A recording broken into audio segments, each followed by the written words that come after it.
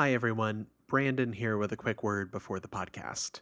Glass Tire is a nonprofit publication that exists thanks to the support of readers and listeners like you. We know times are tough right now, but if you're able, we could really use your help. By visiting glasstire.com/donate, you can make a one-time gift or become a monthly sustaining donor to our publication. All of the money we get goes right back into our coverage of Texas and its artists. One more time, that's glasstire.com/donate. Thanks for listening, and here's today's podcast.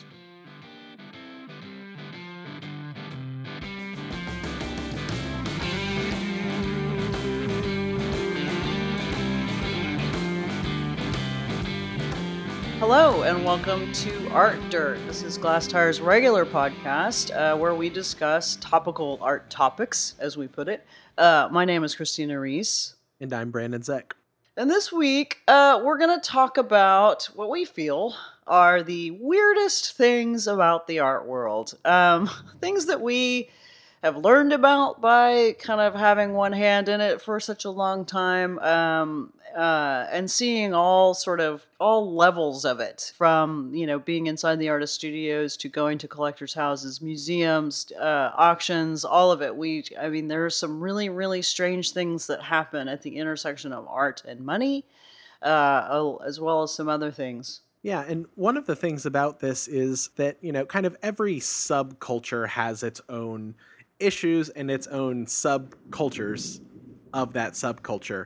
And that's no different with art. So if you're involved in art, you may know some of these things. You might be able to assume some of these things. But even Christina, like when we were kind of going back and forth before this, there were some things that you thought about that I hadn't. And there were some things I think that I thought about that you hadn't. So this is, it's hard to get the entire picture of a community or of something that you're involved in. So I think we're going to have two different kind of takes on it. But at the same time, as soon as you said something that I hadn't thought about, I was like, oh yeah, that's right. It's funny because, as with anything, and when you dive into a new kind of an industry, which is really what this is, and you start to get to know some of the eccentricities of it, they can be pretty surprising. And a lot of these things I have not thought about in a very long time because I haven't had to, because they just seem like plain old facts now, just.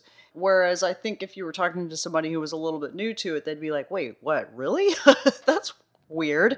And that's kind of what we're covering here. So this is meant to be primarily entertaining rather than anything that's going to cause tremendous controversy. But it's still interesting stuff.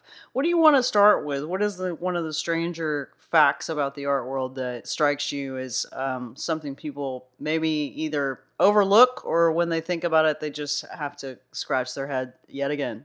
I think one of the ideas that you actually brought to the table, money is always an interesting component of any business, any sector.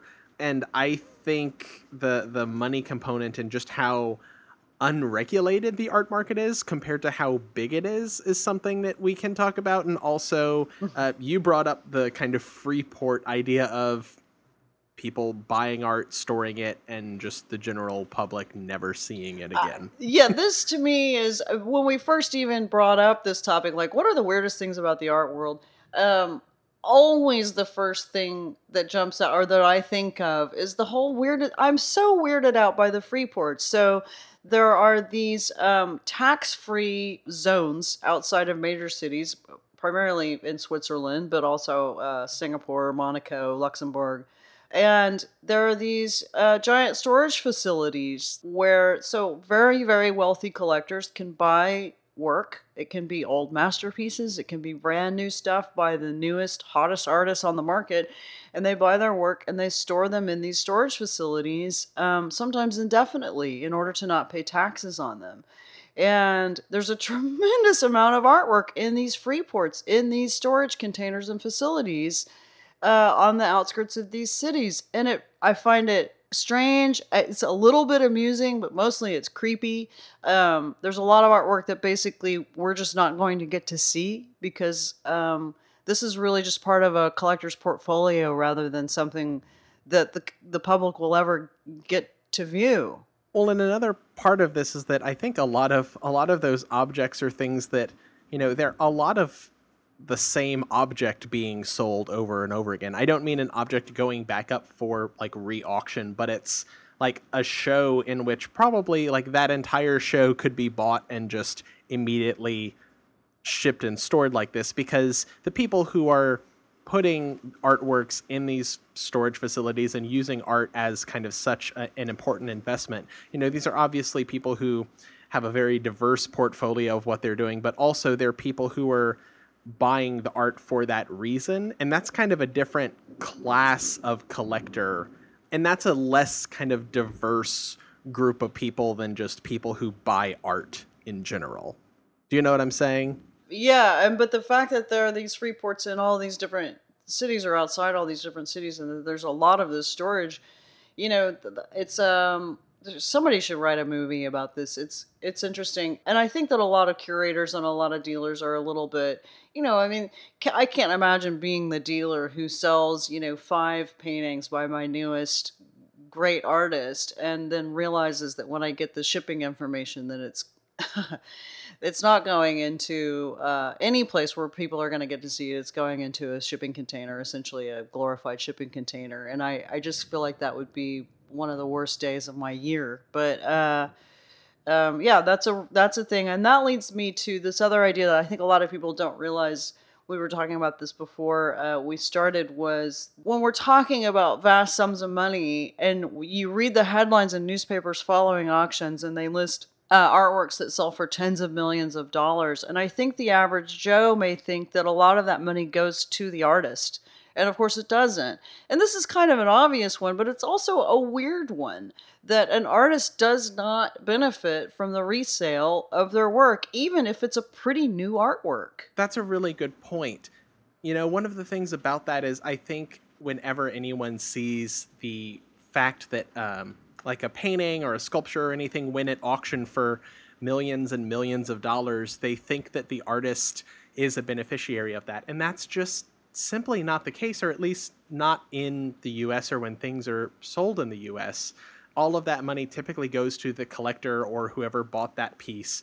I don't remember what film it is, but there was a younger artist who was talking about this, and she was saying that basically her work, the price of it went up overnight because of an auction, actually. And it was, of course, an auction that she didn't see any benefit from, but all of a sudden that affected her primary market prices and her sales. And all of a sudden it's like she was working on a $500,000 piece rather than working on a $70,000 piece. And that like messed with her brain. Like this'll mess with people also, because they'll watch that happen. I know there's a few stories around Robert Rauschenberg watching that happen with his own work. Yeah, it's been going on for a while. It's been much more exaggerated than the last, say, 10 to 20 years. But there are a couple of things about that. Number one, in Europe, there is a system called droit de suite where the artists get some residuals from resales, and that's resales from auctions as well as resales out of commercial galleries. It's a percentage, and it's a small percentage, but they do get their checks in at the end of the year. If their work has been resold, it helps a little bit, but mostly it is a market control. It's an interesting one, and some artists, it does not benefit them if their work does not go to auction, because the auction is the thing that generally drives up the prices. And so to have something of theirs go to auction and to sell for above asking price, generally it'll drive their primary prices up, and that can be good. Although then what happens, and following this in the United States, by the way, again, artists do not get resale anything. So you could be a young kind of struggling artist and have your prices shoot up overnight, and there may be a long lag before you are able to finally put down a mortgage on a house.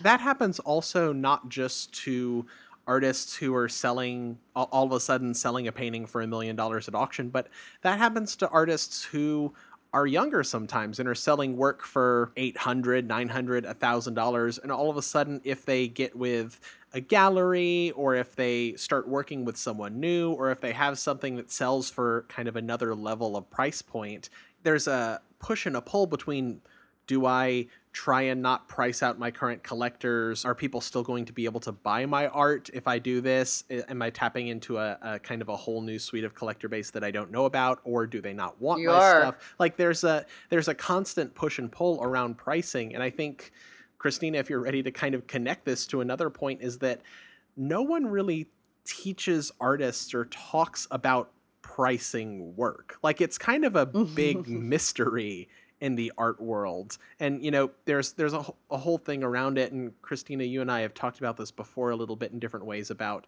like how to collect art online or how to talk to artists about their work and ask if, you can buy it, or how to talk to galleries or how to buy work from galleries.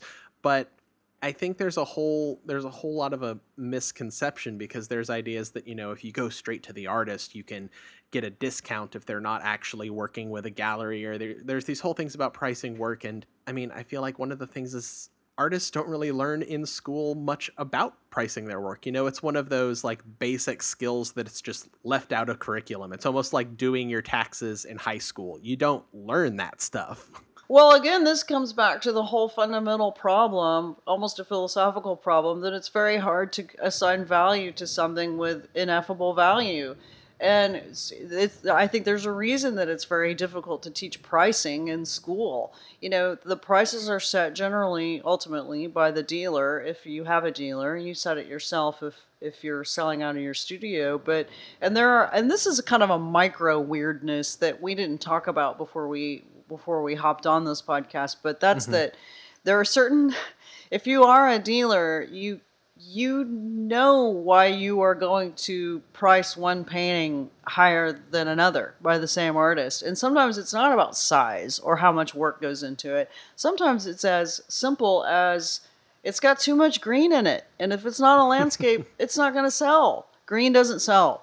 Red sells better than brown, and we know that. Sizes can make a difference. Is it a domestic size that's a great domestic size, or is it a weird size? But these are this is the kind of stuff that we'll get to dealers in a second. But one of the things that we were talking about with prices just suddenly kind of outstripping the stage of career that an artist is in, is that this leads to another very strange thing in the art world, which is that while museums are still considered the ultimate destination for a work of art, an artist wants their work to be in a museum collection, and art dealers really want their artist work to be in museum collections. And yet museums cannot afford art anymore. Art has become too expensive for museums, so instead of buying them themselves, they've got to get their rich board members and rich collectors to buy the work for them and gift it to them. And of course, a lot of what we're talking about are kind of like the pristine prime examples of what a museum feels like they should have. But also, generally, like museums have or are able to get gifted from the artist, or I mean, museums are able to have like drawings or smaller works on paper or things, but that's not what they want to exhibit most of the time. They want to exhibit the big painting that's like the landmark piece of a career. And of course, just because of what it is and because it's rarity, it's so much more expensive. And with people who are actually expensive nowadays, there's no way that a museum is going to blow all of its acquisition budget on like one major thing. Or if so, they'll kind of be talked about a lot and maybe criticized for doing it. Like, I don't remember what museum recently did it, but a museum recently spent a couple million, I think, on a Jordan Wolfson sculpture, and it was like their acquisition budget for the year. Wow.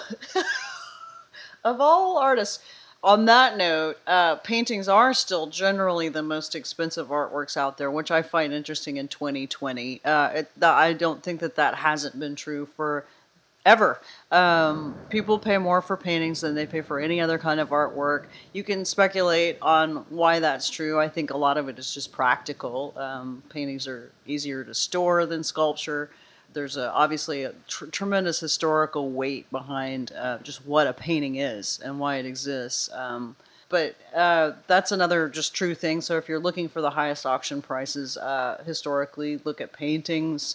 I think there's a component to it also. Just we generally know how paintings are made. Maybe this is too philosophically waxing, but like we can understand the work that's put into a painting much easier than we can understand the work that's put into like a wax burnout cast bronze sculpture. Just because like you painted when you were a kid, you used finger paints, you know that it's hard to do what you see in front of you on the canvas. So there's just some sort of general understanding of value around it also. Like photography Yeah, isn't near like a painting is also, there's no way to reproduce it. that's it. Even if a photograph is described as like unique or there's one print, it's like, well, you could always print another one is always kind of like the argument. Whereas with a painting, it's like that painter can't do that exact same thing again, although they probably could. Right. The uniqueness is definitely part of it, but also the fact that there's a piece of that artist in it. I mean, there is strangely a kind of a spiritual and physical manifestation of the artist themselves in the painting because of the work that's involved in doing it. And I think people are willing to pay a premium for that. They're actually paying for labor. They're willing to pay more money because they can see the actual labor and the artist's hand, and I believe that that's generally why paintings are more expensive than photographs or editioned work or anything else.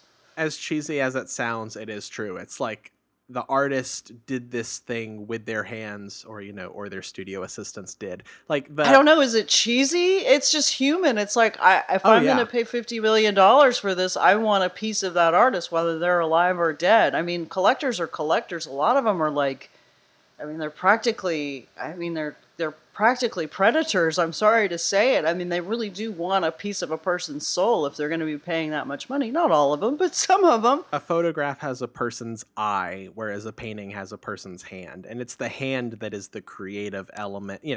I feel like that's kind of the way that a lot of people see it. If you want a really good critique of just painting in general, there's a video piece by Paul McCarthy that's called Painter, where he just basically smears paint around on a canvas and moans de Kooning the entire time. Like he moans the word de Kooning. Oh, I've seen it.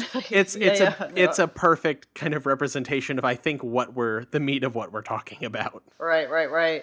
And because in a painting, every single millimeter of that canvas, a decision has been made, and you can see it. And that's another reason for its expense. Having said that, one of the things we talked about and that I found interesting and weird as I got into a slightly more rarefied art scene when I lived in London and when I lived in New York, and then to some degree even a little bit in Dallas off and on, but is how sheep-like collectors can be. So you think that collectors would all kind of have their own very specific tastes and that they would be pursuing the specific thing that they love that's very individual to them. But in household after household, collector after collector, I can't tell you, Brandon, how many Damien Hirst spin paintings and dot paintings I saw in house after house. And I was like, you've got to be fucking kidding me. Like, Damien Hirst he's certainly made some great work in the distant past, and he's got his name recognition and everything like this, but this was never his best work. It was always kind of a little bit of a con. It was like a way of creating editioned work without it being editions, but it practically was, and the paintings are expensive, and to me it was always a little bit heart-wrenching to walk into a person's house and to see yet another Damien Hirst spin painting or dot painting. It was like, oh God, surely this money could have been spent on something other than this. I think part of that is once you get to an upper echelon of collecting, and that's kind of what we're talking about here, because you and I have also both been into people's homes who have wonderful, unique collections where you can tell they're really buying and living with what they love. And I feel like in Texas, there's actually a majority of collectors are that way and are buying with their heart and find artists that they want to support, and they're doing it for so many of the right reasons.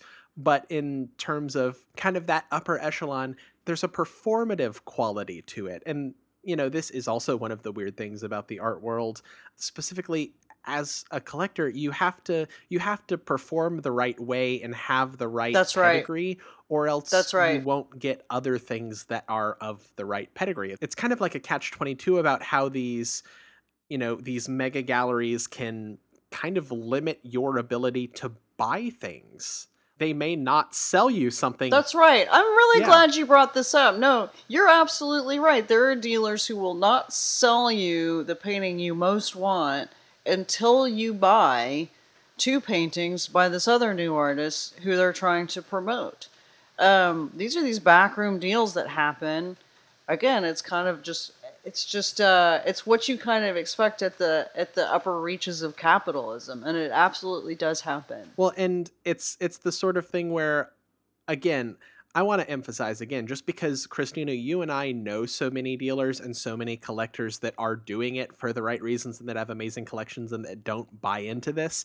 But there are some dealers, and, we're talking probably a lot of New York, Chelsea stuff, that they don't want to place a piece by this artist or a piece by someone in their stable in your house if you don't have like a good Damien Hirst painting, if you don't have a collection itself that has that pedigree. And there are just hallmarks of art collecting at that tier that are pedigree. If you have 50 by 50 Damien Hirst spot painting, A, you can probably afford what they're selling, and B, they know it's going to a home where that collection or parts of that collection might eventually be given to a museum, circling back on the fact that museums can't afford art anymore. So the art that they're selling you has a higher likelihood to be given to that museum also and perpetuate their own careers. And it's kind of this vicious, again, it's a catch-22. It's a vicious cycle. Yeah, that's right.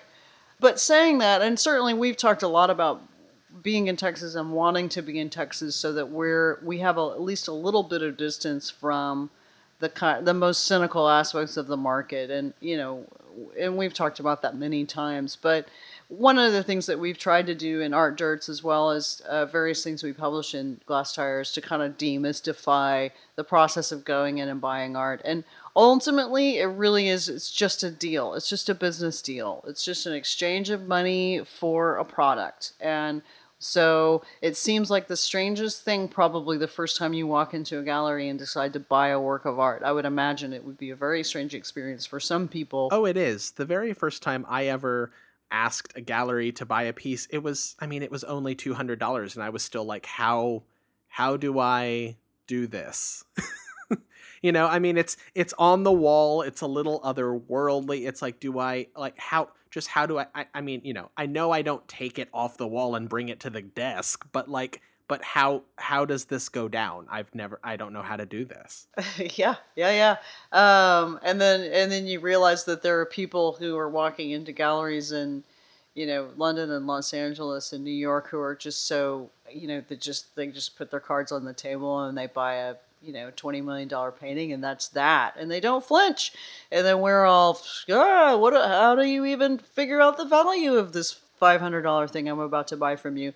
But you have to sort of trust the dealers. Can I just talk about dealers for a second as a weirdness of the art world? Yeah. Okay, so you know how much I love this subject because I really like art dealers, and I used to be one very briefly, but I think gallerists and art dealers are the strangest people in the art world. I think they're weirder than the artists. They're, believe it or not, weirder than the collectors, and I think the collectors are kind of the second strangest people in the art world. But they're much, much stranger than the academics and the curators. And to me, the dealers have to have this incredibly strange combination of traits that it's very rare. And they're all very different from one another. There's not a single dealer who reminds me of another dealer. Not really. Mm-hmm. They're super eccentric. Yeah. But the idea of having to combine what really is an extremely heightened aesthetic, an aesthetic sense, and a real passion for art, like a true passion. They have to have it if they're going to be any good, frankly. If they're going to have any longevity and sell anything for a lot of money, they have to believe in what they're selling because people can smell the bullshit. So they've got to really believe in the art, but they have to not have terrible problems with that weird intersection of art and commerce, with what the money is and where it's coming from and who they're selling to. And I think it creates a kind of cognitive dissonance within the person, that the way they deal with it is what makes them sort of eccentric. I think coping mechanisms get really, really weird. You never see this because the other thing about art dealers is they've got to be incredibly discreet. Well, that, and they also have to be the foil to the artist who is supposed to be the weird one in the transaction. That's right. That's right. So there's this facade of that's not brittle, that's not strange, that's not eccentric, it's just very straightforward because they are in the end their job is to make the sale. So there has to be something the interface has to be facilitated and by the dealer's personality essentially. They're just terrific salespeople, really, but they just happen to really, really love their product. But it is a very strange thing because art in itself is such a strange thing that's so hard to assign value to. Having said that, and how much I like art dealers, and you're almost not going to get to know an art dealer well enough to understand just how eccentric they are, and they are. But they are also another strange thing to me about the art world, and we didn't really talk about this before we hopped on this podcast. But I Hmm. think still to this day, and we don't know what the economy is going to do and the recession's going to do, but in recent history, the most progressive work or avant-garde work, the newest work, the most interesting work, tends to debut in a commercial space. Well, and we have talked about that idea before. And I think I may have written about that idea before, just simply because galleries, sometimes the way that they work, which, another quick kind of weird thing about the art world is that it's not like everything they do is raking in money. It's like a lot of times galleries have a couple shows a year, maybe two, that are kind of by artists that they predict and kind of know do really well, that fund some of the more eccentric and groundbreaking things that they do. The show of weird video and kinetic pieces that might not sell anything out of the show, but it'll be giving an artist a chance and introducing something new to the world, will kind of be funded by the show of landscape paintings that they know are going to fly off the walls. That's right, and it's very important. It is a real push pull. It's kind of like I think we've talked about this before. It's like Steven Spielberg making his big, science fiction action movie in order to bankroll his smaller, more intimate project that he does the following year. And dealers do exactly that. This is a very common practice, but it's the capital that they're able to put behind more experimental work for these shows that don't sell that helps create an environment for really, really interesting work to get out there in front of an audience. And I'm not saying that artist run spaces and nonprofits don't show really interesting work. Of course they do. But there's something about the process of a dealer believing in even just kind of the seeds of an idea or an artist when they're still very new and being able to throw some money at it for presentation and for providing context and for getting collectors and curators and academics in front of it to start that conversation that I think is so valuable. Now, I'm afraid that with COVID and everything that we're going to lose a number of galleries, and we already know that smaller galleries and mid-tier galleries have been endangered for a long time, that the Hmm. art world has become too big and things have become really too expensive for them to exist comfortably, and rents and real estate have a lot to do with that, of course, in all of these heavily gentrifying cities. Well, the fact that very few galleries and probably even fewer or just as few nonprofit spaces don't actually own the building or the land or anything that they're involved with, like they're renting their spaces. And this is true even in Texas, where compared to somewhere like New York, space is relatively affordable. So that only kind of exacerbates the issue. There are things to be said for renting and not having upkeep of, a building or property versus owning, but kind of in the long haul, it puts you more at risk for being pushed out. Oh, absolutely. And I think that for artists, for really right on young artists who, kind of take a darker view or a dim view of art dealers or commercial spaces because they think of them as the establishment, I would suggest you kind of rethink that a little bit because the precarity of existence for an art gallery in Texas is there's no guarantee ever. I mean, they're skating on a thin line of profit margins that can be thinner than any nonprofit. And they're taking tremendous risk, and it's costing them a lot of money to stay open. And it's really at this point, it's only the biggest galleries and the mega galleries that you could count as being as established and probably safe from a shit economy, as I would like to say, as major museums, but even major museums, as we're finding out, are not having an easy time weathering this particular storm. Hmm. So think of galleries not necessarily as an enemy or as an establishment cause, but rather, it's just another entry point for getting your work out there and maybe being able to do some of the most interesting work of your life and having an audience for it, and maybe even being able to sell a little bit of it. Hey. Well, and thinking about selling art, I feel like one of the really weird things about the art world that is actually kind of unique to the art world, at least in the past little while where I've been thinking about it, I haven't been able to find a lot of instances where it's also true, is that people who have careers in the art world, or rather, more pointedly, artists whose career is being an artist, a lot of times that career isn't sustainable as a main income stream. And Mm, I feel like artists in the art world, it's one of the rare instances where that is where that's the case. Like, for example, you won't see like an engineer who also paints models. You won't see them saying that their career is painting models and that their income stream is being an engineer. That's totally an unfair comparison. I'm not comparing making art to making models as a hobby, but a ton of artists, their career is being an artist. Who they are is an artist, but it makes maybe as much as a part-time job, or maybe less, and they have these other things that are just supplementing what their main career and what their main passion is. And I am hard pressed to think of other instances where that's right. the case. I mean, because the disparity is so significant. Like, there are so many artists who are, if you ask them what they are, they're going to say, I'm an artist. And then they'll say, I am also a professor, or I am also That's a right. bartender, or I also That's right. install art. You're not going to talk to someone who's an art installer most of the time, I would say, and they're going to say, oh, well, I'm an art installer, but I also make art.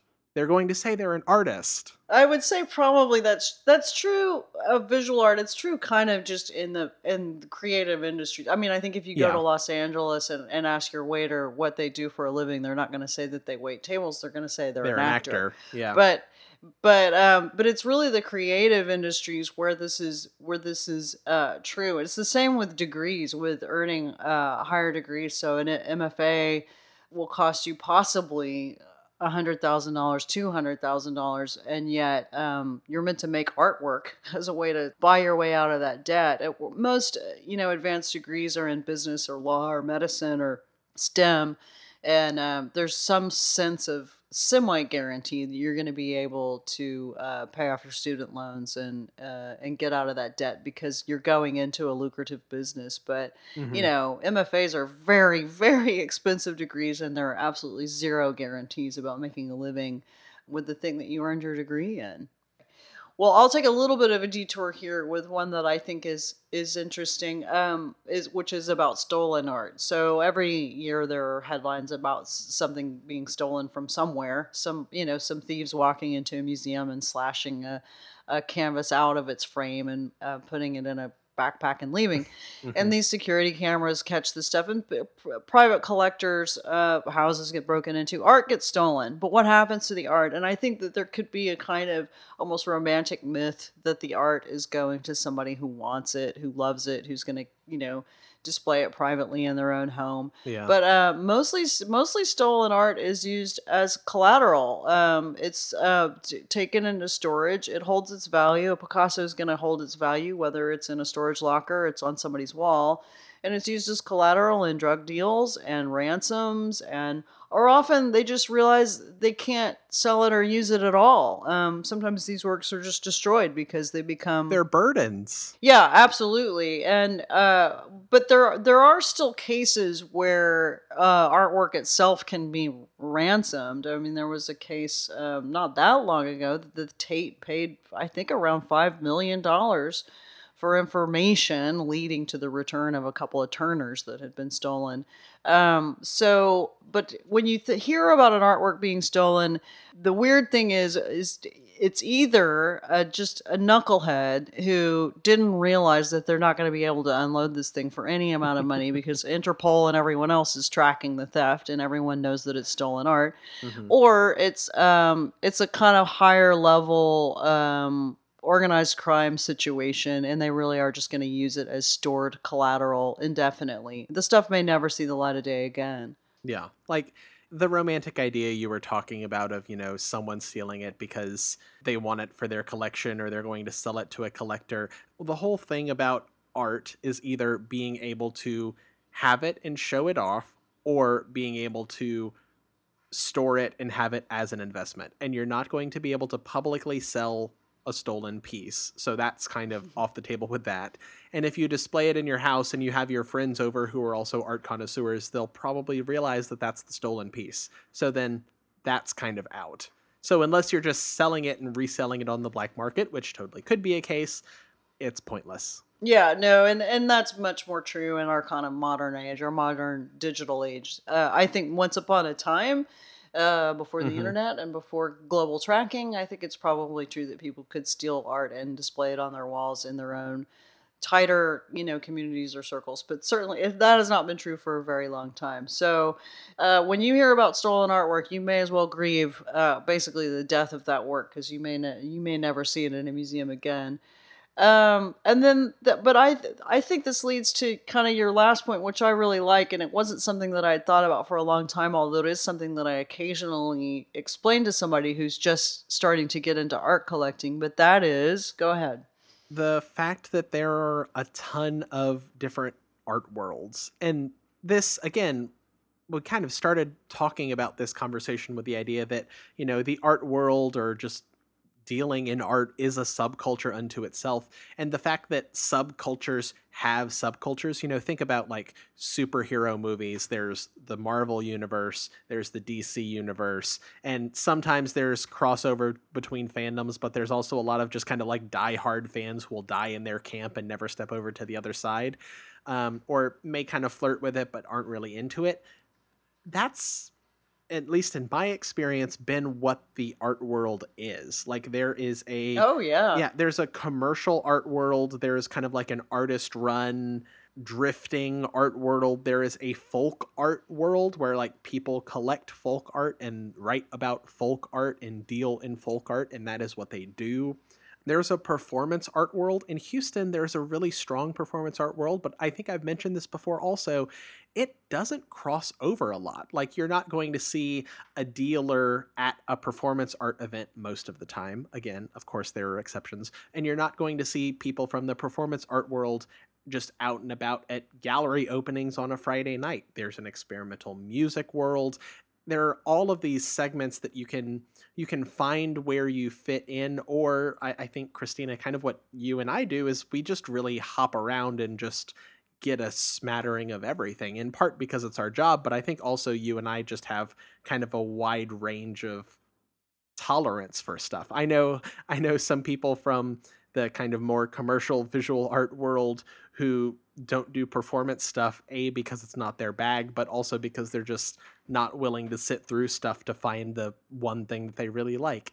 And I get that and I respect that. Yeah, and there are a lot of multidisciplinary artists who dabble in different things, and so they have one foot in one thing and one foot in another, and you'll see them do performance art, and you'll see them also make art objects that are saleable. But one I think real interesting delineation is the difference between photography collectors Oh yeah. and other collectors. The photography thing it's really serious, and there are people who collect only photography. That's very common, in fact. That separation between the two. Photography galleries, they only do Yeah. photographs. That's true in Texas. It's true elsewhere. It's been true for a long time, and there have been people who've tried to kind of erase those lines before. But that's a strangely resilient border. That's so true in photography. And I mean, it also happens maybe less frequently, but it also happens in things like craft, in things like glass, in things like, Hmm. a lot of it is there's communities based on like artistic mediums of all things. Hmm. Also, you're Hmm. talking about artists that like do crossovers. There are a ton that cross over in the different worlds, but also I feel like I will see the visual commercial art people at a performance if it's happening at a commercial gallery. I don't see them at the Mm-hmm. performance if it's happening at this weird oddball artist run space. So part of it is almost dependent on venue and dependent on location, because I think that's again, it's just kind of part of our human nature of not wanting to, we have habits. We want to go to the places we want to go to. We're used to going to the places that we go to. And a lot of times, literally just kind of physical boundaries are the deciding factor to our worlds in every case that means. Right.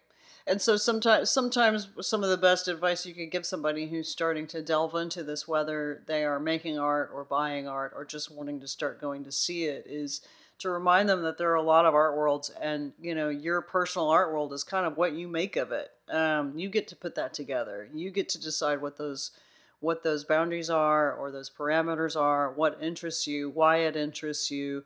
And that's a lovely thing about the art world. And it's a way that I think that it does kind of differentiate itself from some other industries. But there is that it still can be a very personalized space. Although these different sectors can be not always so kind about other sectors, but you can choose to ignore that.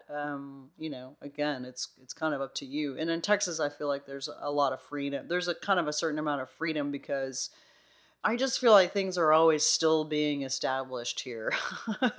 It's Yeah. like things just have never really gotten set in stone here. And now, of course, things have been that much more disrupted. So maybe we can look at a silver lining aspect of it and think that, things are pretty much up for grabs now, and will be, I guess, for the next 2 to 10 years. Yeah.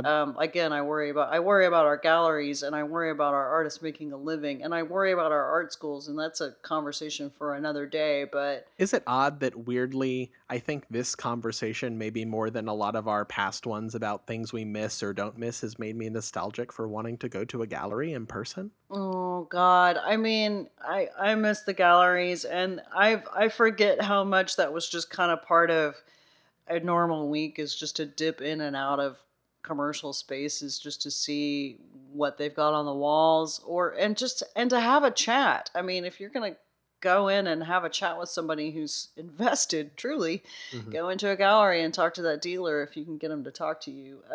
Yeah, I miss it too. I know. Well, on that note of missing galleries, and as you all know, we miss museums. We will leave you to it, but again, if whether you're old school and have been around the art world for a long time, we've probably reminded you of some kind of strange things that struck you once upon a time and you hadn't thought about in a while. If you're new to it, welcome. It's a weird world. Yeah, there's no education like being in it, because you learn this stuff also. Like, and Christina, there's so many intricacies and other things that you and I we could keep going on all day, but we're not going to. And we're not going to say go see some art, but see some art. Plenty of art you can see from home right now, and being in Texas, that is what we're gonna recommend. Thanks for listening. Bye. Bye.